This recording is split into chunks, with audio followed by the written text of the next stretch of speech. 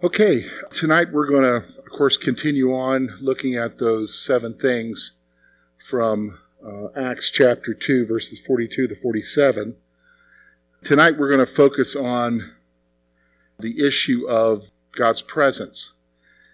And in Acts chapter 2, verse 43, it says, "Then fear came upon every soul, and many wonders and signs were done through the apostles." Now, what we're talking about there is that the presence of God was very real among the early church. In fact, if you go over to, I think in Acts chapter 4, where Peter and John are arrested, it talks about later that when they were having their meeting together afterwards, that God shook the place. So, verse 31, "And when they prayed together, the place they were assembled together was shaken, and they were filled all with the Holy Spirit and spoke the word of God with boldness." So God's presence was very real among the early church. And so that's what we're going to focus on tonight, is we're going to talk about really praying for our church with regards to God's presence in our midst. Now, as soon as I say that, people have questions in their mind, exactly what in the world am I talking about? Or they've seen things, or they've had things emphasized in the past that have bothered them. So let's kind of talk about why we're looking at this. First of all, we're going to talk about the forgotten reality again. And I just want to point out 4 things as we move towards the question of God's presence. Okay? First of all, many believers are confused about what the church is. We've looked at that statement for the last few weeks now, and of course, that is a reality. This is day 6 with that statement. Most people have a confusing concept of what church is, or what we should be doing in church, and it's all about what does the church offer, what is the church focusing, is it ministering to my needs, and it goes on and on and on and on. And a lot of folks are just plain confused. In fact, if you go to people, even if you go to some pastors and you ask them to define what the church is,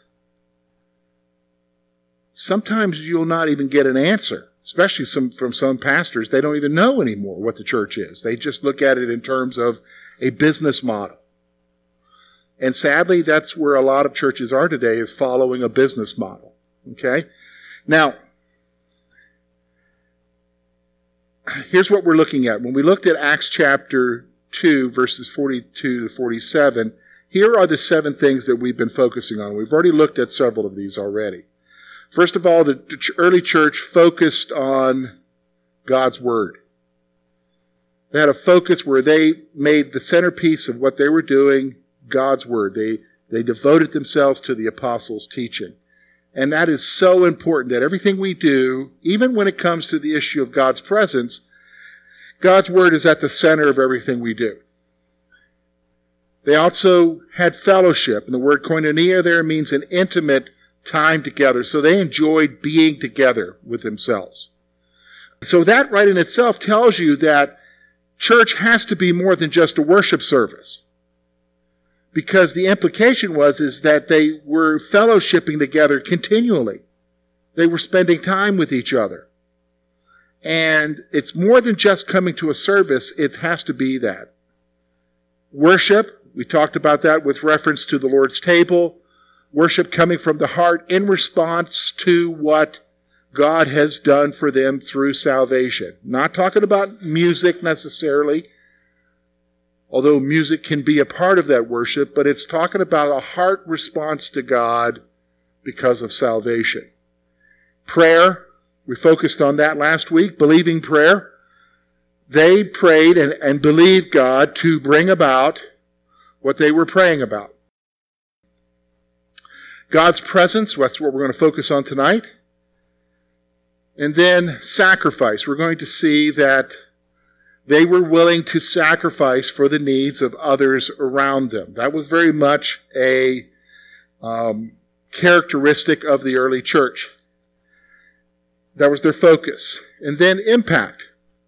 Because of their focus in these other areas, they then were able to have an impact in the community as they saw people coming to Christ. Now, let's talk about God's presence. So here's two thoughts. And I can say this, I've been a believer for 30 years. And in the circle of churches that I have been in, and even in my schooling and so forth, I'd say this is a pretty accurate statement I'm going to give you. Rarely do we think in terms of God meeting with us. I think that if you were to ask even the typical person who comes here to our church, that when they come here, on Sunday morning especially, but when they come to other events within our church, I think if you were to say to them, did you enter into this place with an expectation of meeting God here? I think I would be on safe ground that most people, not all, there might be some who have a perspective, but I would say most people don't have that perspective. They don't think in terms of, I'm here to meet God. Their reasons for being here can be various reasons. Well, this is where my family has always gone. You know, my family started this church, and so my family's always gone here, and so this is where I've been. I've heard that. This is, I'm coming for the teaching, or I'm coming for the music, or I'm coming because my family comes here. It just goes on. And they don't usually communicate that we're coming here because we sense God in this place. We sense His presence. We know we have to be here because God's here. And even when I use those statements, like what I'm doing right now, that, with some folks, may raise the hair on the back of their neck. Because, that just sounds so foreign, George. That almost just sounds weird. You're starting to sound like the guy on TV. Trust me, I'm not sounding like the guy on TV. But there is a sense in which what should be drawing you here should be a life that comes from the presence of God. That's what I'm talking about. I'm not talking about somebody breaking out in a gift or something. I'm not talking about that. I'm talking about life which comes from the presence of God in the midst of a group of people. And that life guides you. It brings about a holy fear of, you know what, God is in my life. I meet with God, and He's very much aware. That's what was the attitude of the early church. But I would have to say, even for myself, that rarely do we think in terms of God meeting with us. So, because of that, we pursue substitutes for God's presence in our lives and in our church. We pursue substitutes for God's presence in our lives and in our church. And this could be anything. So, for instance, you could substitute the presence of God, and some do this by having a certain style of music. Does the music, they'll even say things, does the music draw me into the presence of God? Folks, what draws you into the presence of God is the Holy Spirit, not music. We begin to substitute teaching. Teaching. What's the pulpit ministry like for the presence of God? Here's another one, social action. Now, I'm not against social action. We're called to take care of those who are poor. That's not what I'm talking about. But when that becomes our total focus, that becomes a substitute for the presence of God. Some focus on what I would say are the, quote, sign gifts in a church, an experience. Okay? I experienced that when I pastored in Canada. There was this thing that was happening down in Toronto at that time. And you couldn't pastor in Canada without going and seeing what was going on, because people would say to you, well, have you been to the blessing? Well, went to the blessing one night, never went back. Was totally oppressed the whole time I was there. There was something there, but it wasn't God. And the reality is, sometimes we can bring experience, whatever our experience is, and substitute that for the presence of God. And so we pursue all these substitutes. And the problem is that it's because we don't really understand what the presence of God is. Actually, the presence of God is something that God talks about over and over in the Old Testament and in the New Testament. He talks about meeting with us, that we will find Him, that His presence will be alive in our life. The Psalms talk about it. The historical books talk about it. The New Testament talks about it. So how do we pray for something that, for many of us, we don't even know what that is? Well, that's where I went back to James. And I think it's interesting because I was looking at the messages over this as we've been going through these 7 things. A lot of them have been coming from the book of James. And that's probably because James was there from the beginning, at the beginning of the church in Jerusalem. And so these things come out of his teaching. So I want to focus on chapter 4, verses 7 through 10. If you're using a Pew Bible, that's page 638. And I just want to focus on the whole issue of drawing near. Because if we're going to pray for the presence of God in our midst, we have to be the ones who pursue it. Do you understand what I'm saying? We have to be the ones to pursue God, but that's not, let me just go ahead and qualify that, that's not looking for an experience. So let me just say that. It's not looking for an experience. But it's actually something so much more. So look with me at verse 7 through 10 of chapter 4. I mean, it starts off very interesting. Therefore, submit to God, resist the devil, and he will flee from you. Draw near to God, and he will draw near to you. Cleanse your hands, you sinners. Purify your hearts, you double-minded. Lament and mourn and weep. Let your laughter be turned to mourning, and your joy to gloom. Humble yourselves in the sight of the Lord, and he will lift you up. All right, now you're like, whoa, okay, I thought we're talking about the presence of God and wanting God to meet with us. This is actually a whole lot more than just that. Actually, it all fits together. So if you'll just give me your thoughts for the next few moments, I'm going to give you 4 things to consider as we seek the presence of God. Okay? First one comes out of verse 7. He says this, therefore, submit to God. Now, let me help you to understand what submission is in the New Testament. Sometimes we equate submission to obedience. Actually, it's not. When you go to Ephesians and he says to wives, submit to your husbands, he says to children, obey your parents. They're 2 different concepts. When you talk about submission, you're talking about placing yourself under someone else. So here's the point I want to make to you. We are called to place ourselves under God's authority.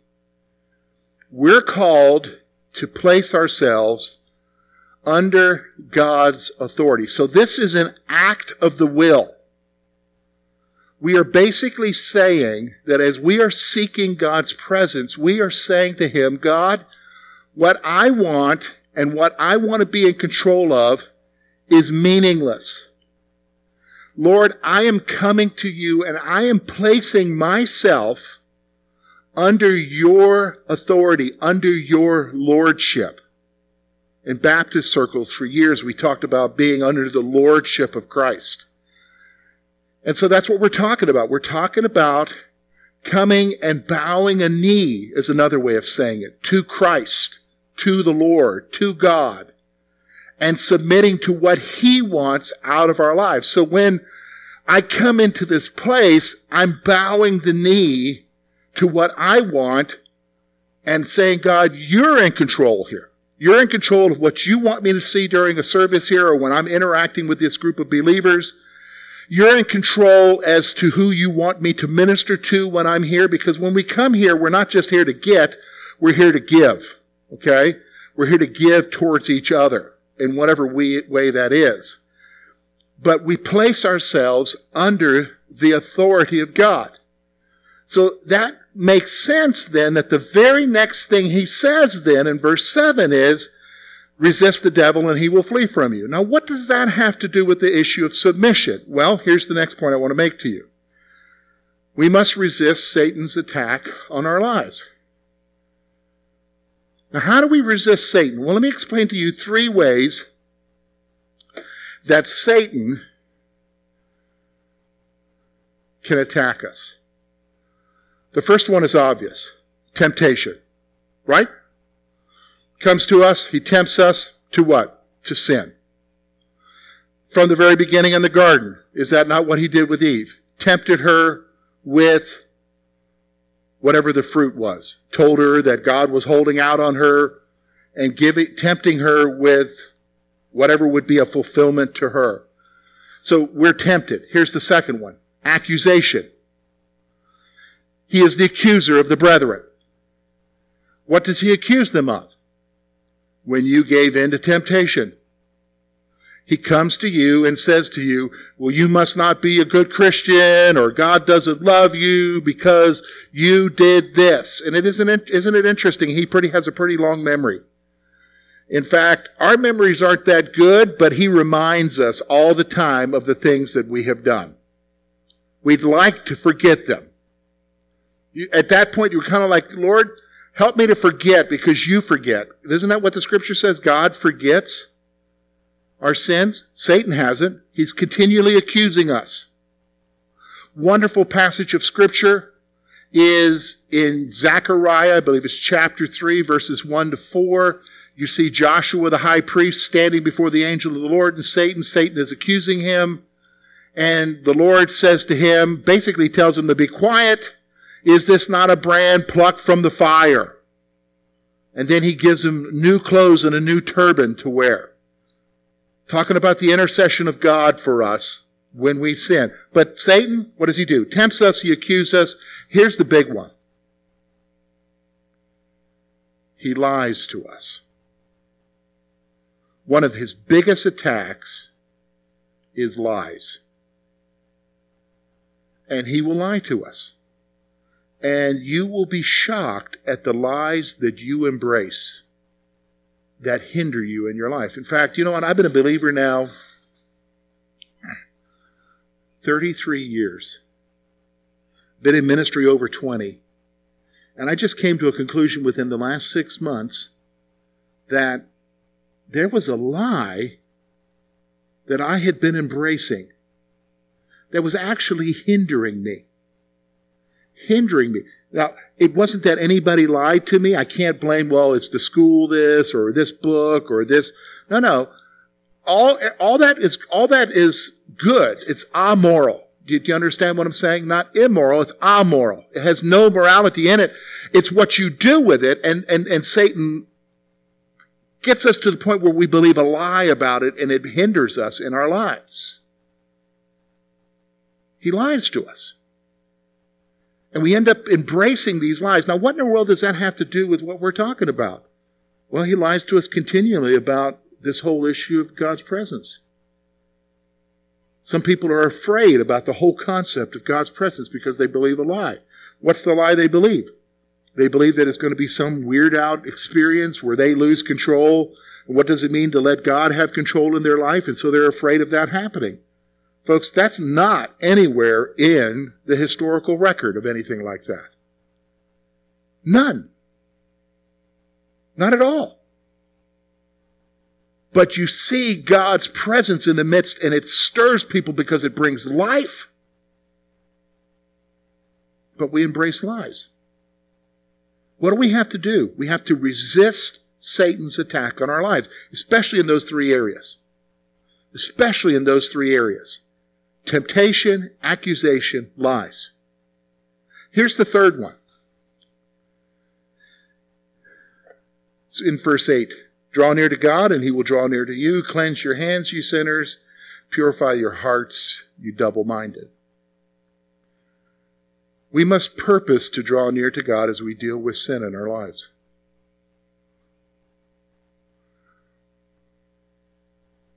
It is interesting to me that in the New Testament and in the Old Testament, whenever somebody came into the presence of God, their first reaction of being in the presence of God was conviction of their what? Sin. In some instances, they fell down as they were dead. Isaiah, woe is me. You know what I'm saying? John, the Revelator, John the Apostle, seeing Jesus, the glorified Jesus, Revelation chapter 1, falls down as he was dead. Daniel has the same experiences. Ezekiel, all of them, their reaction to the presence of God. Just read the book of Judges, and even Genesis, when they came into the presence of the angel of the Lord, which is the pre-incarnate Christ. Oh, they weren't like, oh, hi, Jesus, high five, God. No. They were like in awe of who they were in because they were very much convinced of their sin. But God says, okay, if you're going to draw near to me, you have to deal with your what in your life? Your sin. You just can't make excuses for it. And I think that's one thing that if we're going to be honest with ourselves, what we need to be praying about our church is that we would get serious about our personal sin. I am not talking about that we get serious about sin in the culture. You know what? Unbelievers are going to sin because they're unbelievers. Period. But in the church, we need to get serious about our own sin. In fact, isn't that what Scripture says? Judgment begins where? With the house of God. Begins with us. And so if we're serious about God's presence being in our midst, first of all, do you want that? Well, that's a scary thing to ask for because that means I'm going to get confronted with the reality of who I am. But I think we need that. So that brings about the fourth issue here. We're talking about the presence of God in our midst. It comes out in verse 9 and 10. It seems odd that he says this. He's talking about drawing near to God, but the next thing that comes out of his mouth is lament and mourn. And weep. Let your laughter be turned to mourning and your joy to gloom. Humble yourselves in the sight of the Lord, and he will lift you up. I think this is very key here. This requires a level of brokenness and humility on our parts. Brokenness. What is that? Brokenness over what? I truly recognize my sin. Because when I sin, I'm not placing myself, what was the first thing we talked about? Under submission to God. I'm not placing myself under his authority. When I talk about humility, again, humility is the exact opposite of pride. Pride is, I can handle it, I can do it, I got the brain power, I got the wallet power, we can figure this out. No, we can't. We need God in our midst. We need God in our church. We need God to show up. So this requires a level of humility and brokenness on our part. Okay. All right, so we look at a church in Acts, the first church, and we see that there was great fear among them because God was showing up in their midst. How do we pray about this? Well, I think the first thing when we talk about praying about it, the first thing that comes to my mind is really, you got to ask yourself the question, do you really want God to show up or not? That's just really the honest answer. Because you can sit there and say, oh yeah, I want the presence of God, but you've got to really? I mean, because a lot of people say they want a presence of God in their midst, but they don't understand what they're talking about. But when we're talking about God showing up in the midst, yes, that brings life, but that also means that's going to bring change. When God shows up, things change. And the primary place that when that changes when God shows up is in your life. So you got to ask yourself prayerfully, do I really want you to show up here, Lord? Then the second thing I think we need to be praying for is, God, what's hindering you from showing up here?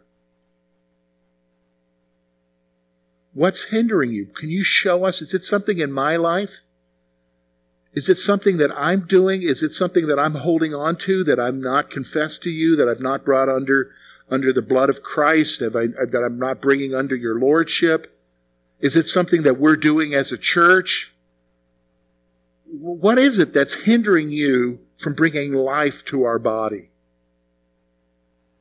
You know, it's interesting. You know, Haggai, God does interesting things. Haggai this verse has been speaking to me for over a year now. Let me turn to the Old Testament, to the minor prophets.